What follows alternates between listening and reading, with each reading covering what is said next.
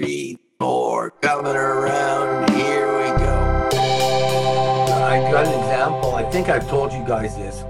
I was in Afghanistan, Christmas Day, full moon.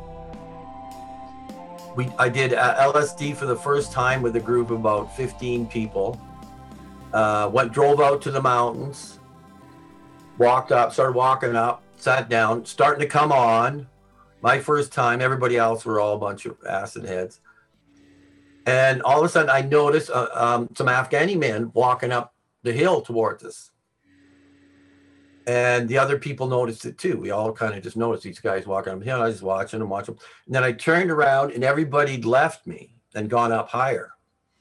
So I was all alone sitting there on this rock, and I was getting buzzed for sure. And what I noticed is I could go, I could see, I could either freak or not freak. It was very simple. Freak or don't freak. And so I said, okay, well, I'm not going to freak then. So I ended up talking to them. I had a little Farsi. I told them it was Jesus Christ's birthday today, and we were celebrating. And for these guys, because we're so uncouth, the Westerners are so bad, the idea that somebody has some, spiritual something or other, it was a miracle for them. Well, hug me, it was just like, yeah, brother, So I went walking up the hill to all these guys that were scared. They were afraid, right? The emotions. Topple them, head them up.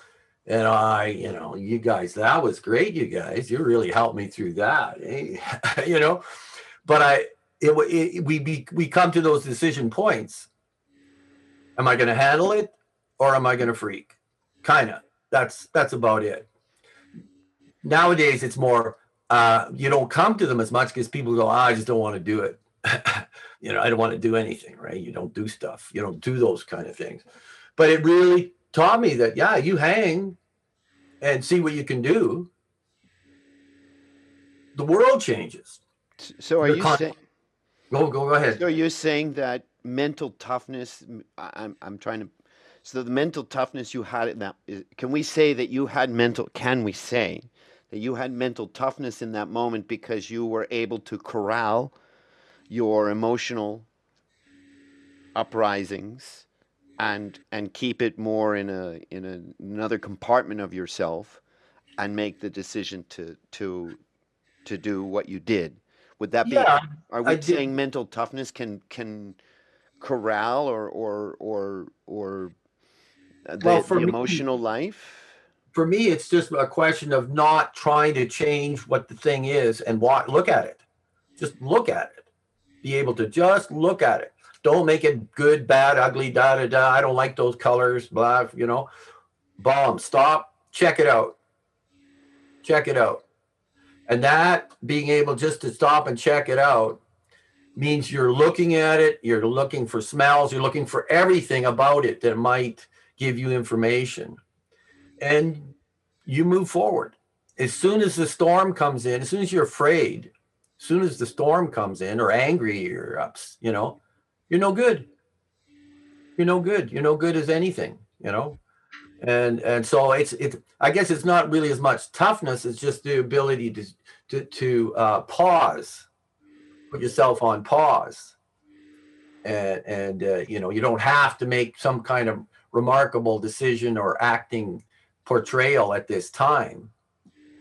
You can pause, interrupt the thing. And it was so cool because I could speak a few words of Farsi, and then Jesus Christ, oh my God. It was just like, whoa, I was a hero all of a sudden, right from this guy who's getting a little bit wrecked. And, and then at the end of the day, they took us in, and one by one, we were walking down, straggling down the mountain, took us in one by one, into this little cabin, gave us tea. Christmas dinner. It was like Christmas dinner. We sat in this room. Everybody was almost in tears. It was so sweet. So sweet. Oh, my dog's moaning here. She's heard this story, eh? Well, what actually might have really happened is they might have stabbed you because you're a white guy, and you're just lying there bleeding out, and you're just dreaming the rest of your life, and we're all just going to cease to exist in a few seconds. Who knows, buddy? You're taking it to another spot for sure. Jimmy's version of occurrence at Owl Creek Bridge. Yeah. Wow. Yeah, that's right though. There is I remember being stuck in a pub in England. So right in the centre, like Trafalgar or something or other. But the pubs in England, like they have like there's bars and there's little rooms and sections, and you go through this door and you go through that door, and suddenly it's a different bar. It's almost like a different world. Anyway, I got into this room and there were these skinheads. They were huge. I can't remember if I told you this or not. No. They were huge. Like I was just looking for a washroom. And anyway, we and then Does skinhead mean racist? yeah. Okay, good. Pretty much racist. So I mean, I'm obviously A target. I got a turban, and so they started to have some fun with me and started to tell me some really, really horribly racist jokes, right? And this was right around 1986 when the Live Aid thing was coming up, and I didn't know what was going to happen, and so then I told them an even more racist joke, and then they laughed, and then it was okay. So I didn't. Did you break into We Are the World at that point, since it was the 80s? No, I didn't. But it sort of, okay. It sort of broke because I thought I was going to get killed or beaten up or murdered or anything. But then one of my friends who's a bodybuilder, he comes into the bar. He says, "Yeah, where you been? Where'd you go?" And then that was it. But that's happened on another occasion as well. But You see, you paused and go, can I try this? Mm-hmm. Or should I run? Right? Mm-hmm. You made a kind of a thing where you're okay, I'm going to go for it. Try this. Well, running wasn't an option. These guys were huge. Yeah. Yeah. Pretty cool. Mm-hmm. Well, and I mean, that's it. That you got through it. You hit a hard place. You got through it, and that's really what hardening off is you hit a hard place, and do you have the capabilities? Well, when you have no choice, right? When you have no choice, it's life or death. It helps. It helps. Kick it up for sure. But you still have to. You have to make a decision in some way. On pause, and very short time period. You don't have long. And then, yeah, it's a place where I thought I was good before. I'm not so good now. I'm not so good now because I'm weaker. I can't take aggression or violence or, that stuff, that kind of stuff. I don't want. I mean, I can stand in front of it, but I can't take it. It because I can see it. It robs you. It robs you. Yeah. Well, the aggression sort of hitting something inside of us, making us resonate or vibrate in a certain way.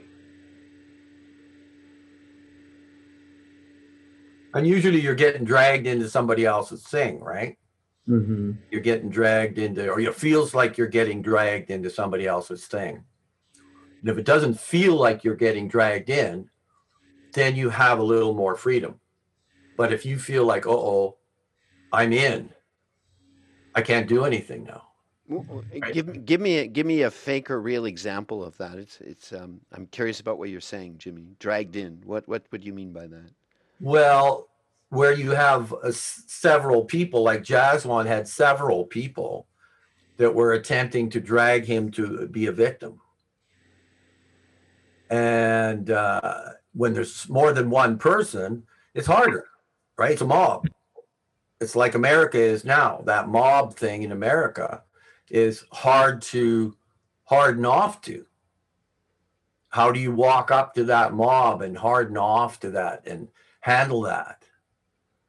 I think the same way Jaswan just gave us an example about how I handled the skinheads.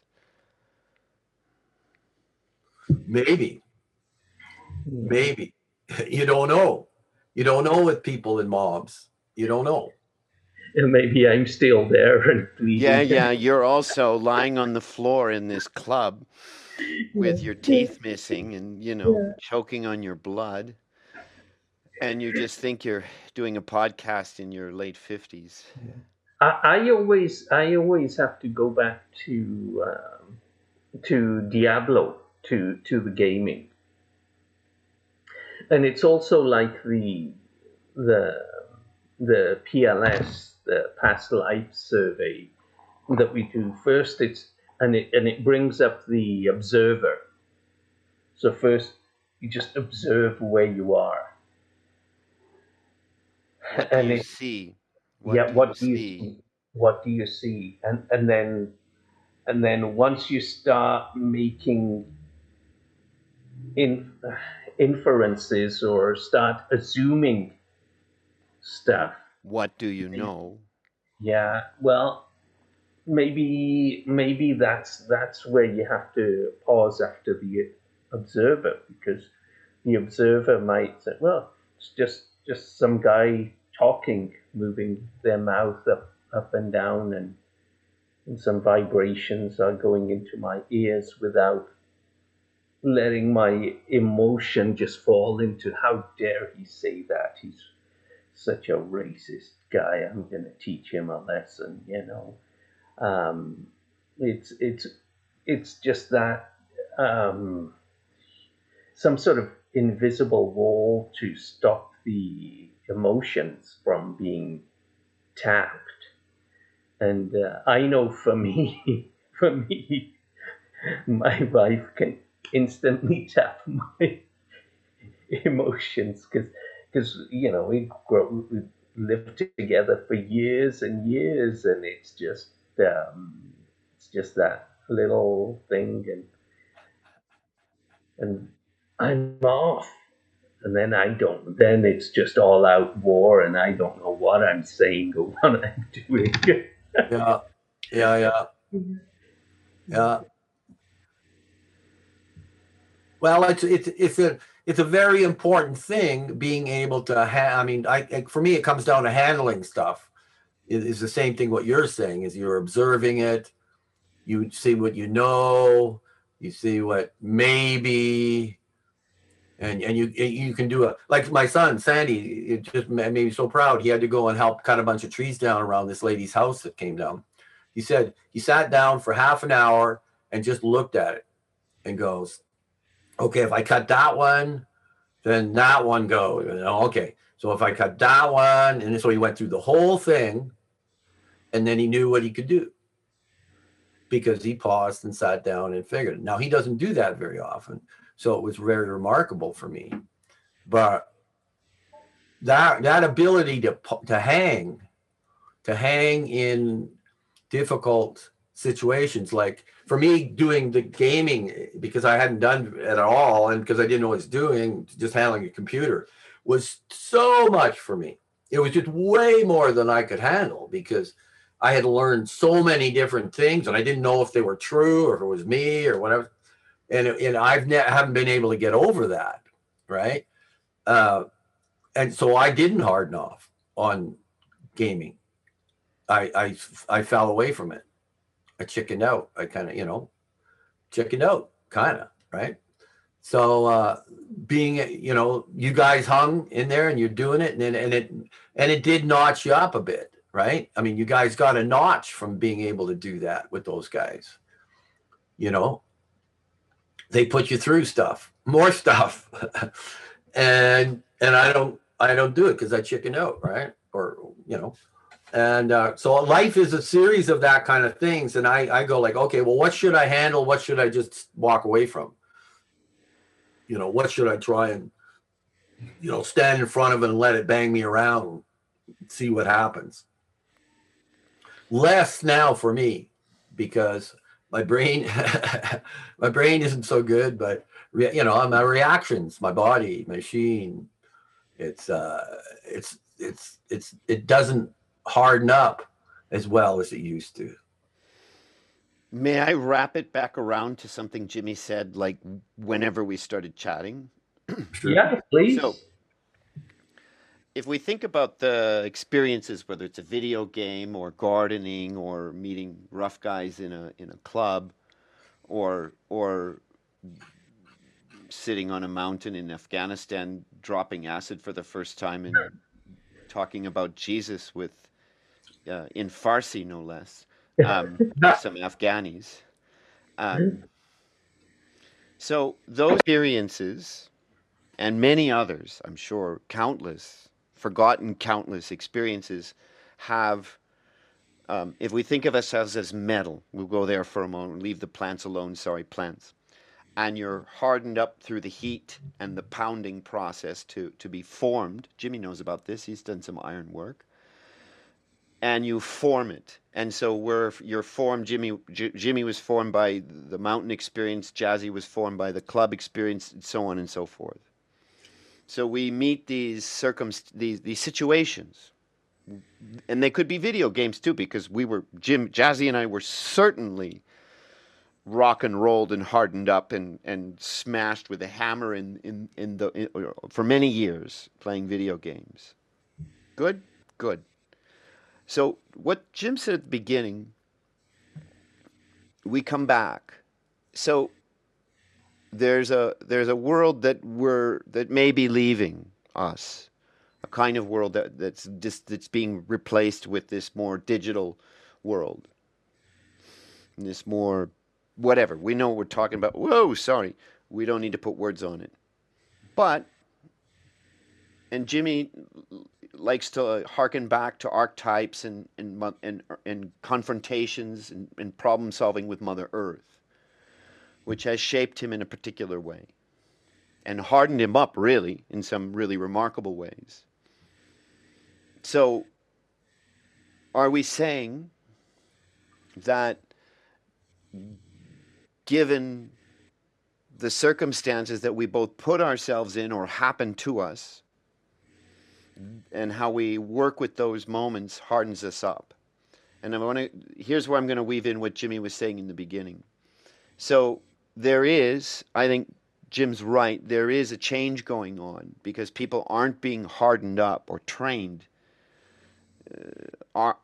going to the army of life by natural things. People don't build, people don't know how to sharpen a chainsaw, they don't know how to garden. They don't even know maybe where the food comes from. So there is a change in the way humans are being shaped or formed at this time. And we're lucky enough, I think, to be alive to see that transition between the people here in this mountain where I live, where one generation ago, no electricity. Well, okay, no electricity is a bit of exaggeration. They had lights in the town. No plumbing, no water in the house, very little heat, and they lived off the land just one generation ago. So those people that grew up in that game, in that circumstance, are super strong and hardened in a way that I admire and find romantically interesting. Whereas but their kids and their grandkids, whoa, there's a different story, right? Because they grew up in a city and were toughened up by other circumstances that maybe their grandparents don't have, their parents or grandparents have no clue about, whether it be a computer, for example, or a cell phone. So there's a transition going on, and I think it's worthwhile to mention that when I speak with this topic with our good friend Uncle Claude, he likes to point to a book called Lost Connections and encourages me to read it, which I haven't yet, because I've been lucky enough to be brought up in a city, and now I'm being brought up in a rural, mountainous area where I'm learning and being altered by, as Jim would say, these archetypal problems of water, gardens, firewood, chainsaws, building. What do you think? Does that spin it back around to the beginning? Yeah. Yeah. Well, I mean, total different landscape. Total different landscape. I can't even see it. The differences in a lot of ways. It's bizarre to me now. I used to be able to see the differences. Now it's just bizarre because things happen so fast. Things are happening because of the virus, because of climate change, because of just stupid, just plenty of stupid going on around, right? And I mean, kids in the city are protected more than having to face things in most cases, unless they're ghetto kids where they're destroyed. But a lot of kids are more and more protected, more and more protected, more and more protected.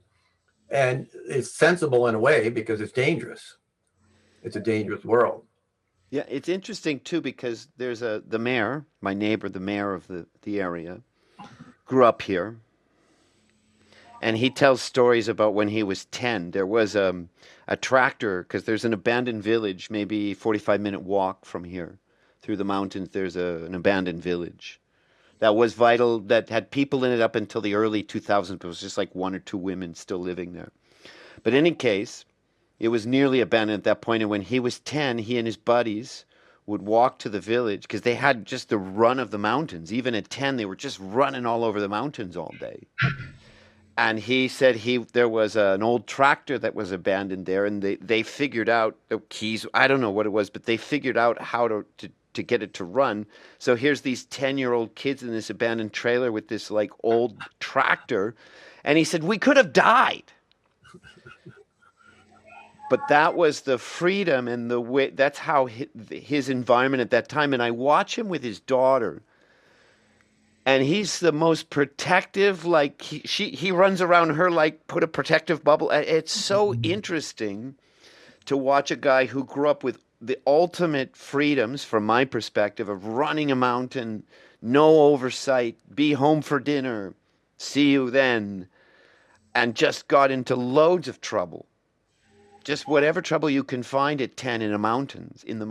And then when he has his daughter, he becomes this like, helicopter, and puts a protective bubble around her. And I find it fascinating what happened in him to make to have that change.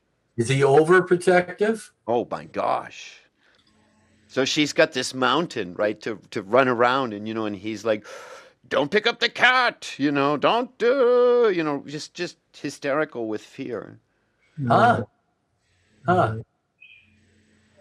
But it happens, Well, 3-year-olds are dangerous for sure, too. Well, yeah, I mean, I understand she's 3, but it's just, Elaine and I talk about it. We watch it and say, okay, watching how other people raise their kids, and the choices they make, Yeah. Well, we're all a result of that. Some choices our parents made. Yeah, and Elena tells the same story when she would come to these mountains as a child every summer, as people do here in this area. She would come for a week or a month in the summer, and she just loved it because all the kids that came, it's like a campground, would just run the mountains. Nobody was around. Nobody. They just took off and ran. and did whatever little, kids do at 10 or 11, 12 or 4 or 7 or whatever in a mountain for the summer. And now that's just unheard of. You wouldn't, for whatever reason, the kids aren't turned loose in the mountains to go explore and make a fort or, ride their bike as far as they can. It's just interesting what has changed in us to move from like, oh yeah, it's all going to be fine, to like, oh my God, you're going to get hurt. What happened? Well, maybe it's the media, because the number of people or the number of kids who are just out and about in the mountains, they don't write about them. They write about the ones who met horrible accidents. Yeah. Because that's news. So when you take it in terms of statistics, that's what you hear. I heard on the TV somebody kidnapped some kids from the school. This is what happens in the cities. Some guy came in a van and said, "Hey, do you want some candy?" and tried to make off with this girl, and so it sort of colors the landscape. The perceptions, yeah. Yeah, and because that's all you've heard. You don't hear about the other 500 kids where nothing happened. You just hear about the one kid. But like when fell in the creek and drowned.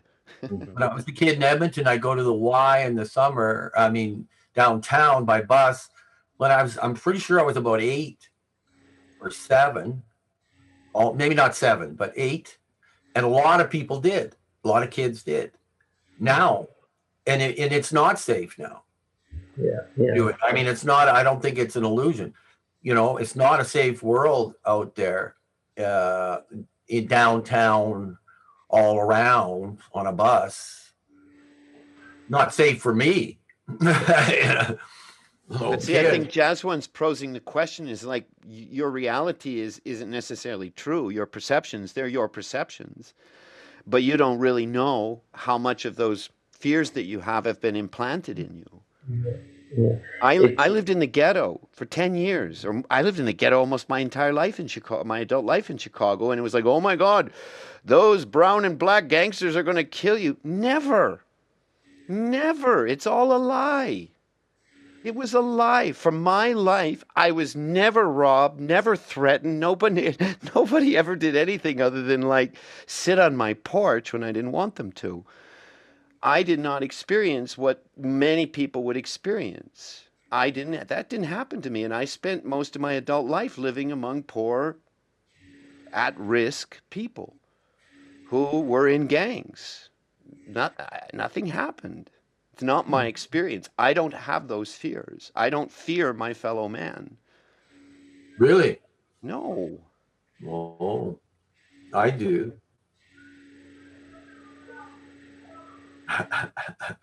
I do. I don't trust them. Maybe that's what I'll say. I don't trust my fellow man. Not at all, really. I mean, I've and then it gets down to different people and that kind of thing. But generally, in this world now, I would not trust people with my existence. I don't think it's safe. I don't think we're a safe bunch, especially now with the virus thing going on. Everybody's like 30-40% not nuts, afraid. But your data is very minor, Jim. You don't really have a lot. You don't have a lot of data, given where you live. I do. I grew up. I was up north. I've been around the world. No, I'm talking about now. Yeah. No, but that's data. That's data I had going around the world, being up north, being in real dangerous situations. Mm-hmm. So I feel like I can smell danger now. Mm-hmm. I can smell it when it's starting to go. And I know that it can go. I don't think it's a nice, it can go easy anytime, anywhere, and it used to be safe. This used to be extremely safe place. Not so much. Yeah, I'm not sure I totally agree there. there are bad folks, there are good folks. Um, I remember when my mum, when she was alive, she wandered out of the front door and she was lost. I was playing a video game and I didn't catch it, and she was gone. And I looked at the security camera. Okay, she went that way, or I got into my car and I drove there and I drove there. I drove around. I drove around, and I mean, we have cell phones, so then I thought I'm gonna have to call 911. And I mean, anything could have happened, right? And I talked with the operator for a little while, and they said, well, we do have somebody picked up matching the description, and she just happened to pick the right person to, because she had dementia, so she just wandered out and said, can you tell me where my village is? Because she thought she was in India, right? She wanted to go back, and she picked Sikh gal, East Indian gal, and the gal didn't know where she was from or which house she'd come out of. She just met her on the street. She just took her home, and then her dad or brother, whoever it was, called 911 and told them story, and she got picked up. But you don't hear those stories. You only hear the stories of people with dementia who wandered off and never got found again, because those are the people they're looking cared. for. Yeah. Yeah. I mean, who knows what happened? So I think there is a misperception of and I don't know if this is true or not, but I would argue. I would argue, there's no stats or anything specifically on it, but 30% of people have always been crazy murderers. People, who knows? And it's like you see all these YouTube videos of people dropping wallets and dropping cell phones. Yes. They're testing to see how many people will keep the wallet and run off, and how many people will say, hey buddy, you dropped this wallet. So I really don't know what the proper stats are, but I do know that in terms of news stories and stuff like that, those aren't the stories that come in. So it's very lopsided. It's always the warning and the scary and the fear sells. No, you're absolutely right. And the thing that me, Jazz, I'll go and talk to anybody, anywhere. Yeah. I'm not necessarily afraid of people. But like I went to the ferry landing yesterday, my first swimish thing. I washed off. I had cold water. Guy there talking to this guy there, and he's from Calgary, and he's got a place in Caslow's, had it there for 30 years. He said somebody put a knife through his dinghy to his sailboat, and then keyed his car because he's an Albertan. Yeah, he had Alberta license plates. And this is the first racist thing I've heard of in the Kootenays. And it's building. It's building. Albertarians are a race? Well, I'm saying it as as a race, you know what I mean? They're a thing, right? They're a thing that is hated. Right? They're they got Alberta plates, they're hated. Mm-hmm. Yeah. Alberta, they're rich, they're richer, and and this kind of stuff. But I've never seen that kind of thing happen here. So what I'm saying is the landscape here is changing, because this guy felt really bad. He was a sweetheart, and he'd come into Castle for years. So it's hard to see things changing environmentally, but here, because I was so really cut off. Last summer showed me, because the traffic on the road, everybody was driving really hard on the road, and it was intense. The intensity went up. You could tell the intensity went up, right? When the intensity goes up, trouble follows. It does, pressure on humanoids, it's not so good. Yeah, I think, well, I would color that with COVID, because I know there were people in here in Vancouver and the Lower Mainland who had US plates, because when he who shall not be named was the president, the disease was running rampant, and people were like, why is somebody from the US? I mean, the border was closed. It's the first time ever, I think, Canada and the US, the border has been closed. And it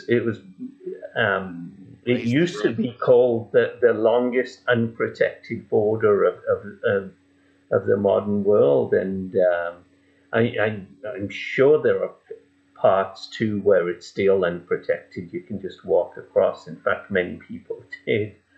So so that Alberta's numbers were quite high, and people in BC were probably upset that their Alberta license. I mean, there's no excuse for doing what they did, but when you get that sort of colorization, and there again, the media doesn't help. What are you going to report on? You're going to report on nobody wants to hear the good stories. The same thing happened here. Very good, Jaswant, the way you see it, because we had some people escape from Madrid to do the quarantine here, and we talked to them about it. Like, why did you come here? So, we didn't key their car. All right, there is a line there. What Jim's talking about is a real line that was crossed. Yeah. But we felt they shouldn't be here. Mm-hmm. We felt that they put our lives in danger, leaving a hot spot to come here to run, to beat the quarantine law. Mm-hmm. They were so smart, they beat it by a day. So they outsmarted the system, but didn't think about others. Yeah. Is how we saw it. I mean, they don't see it that way. It caused a kerfuffle, of course.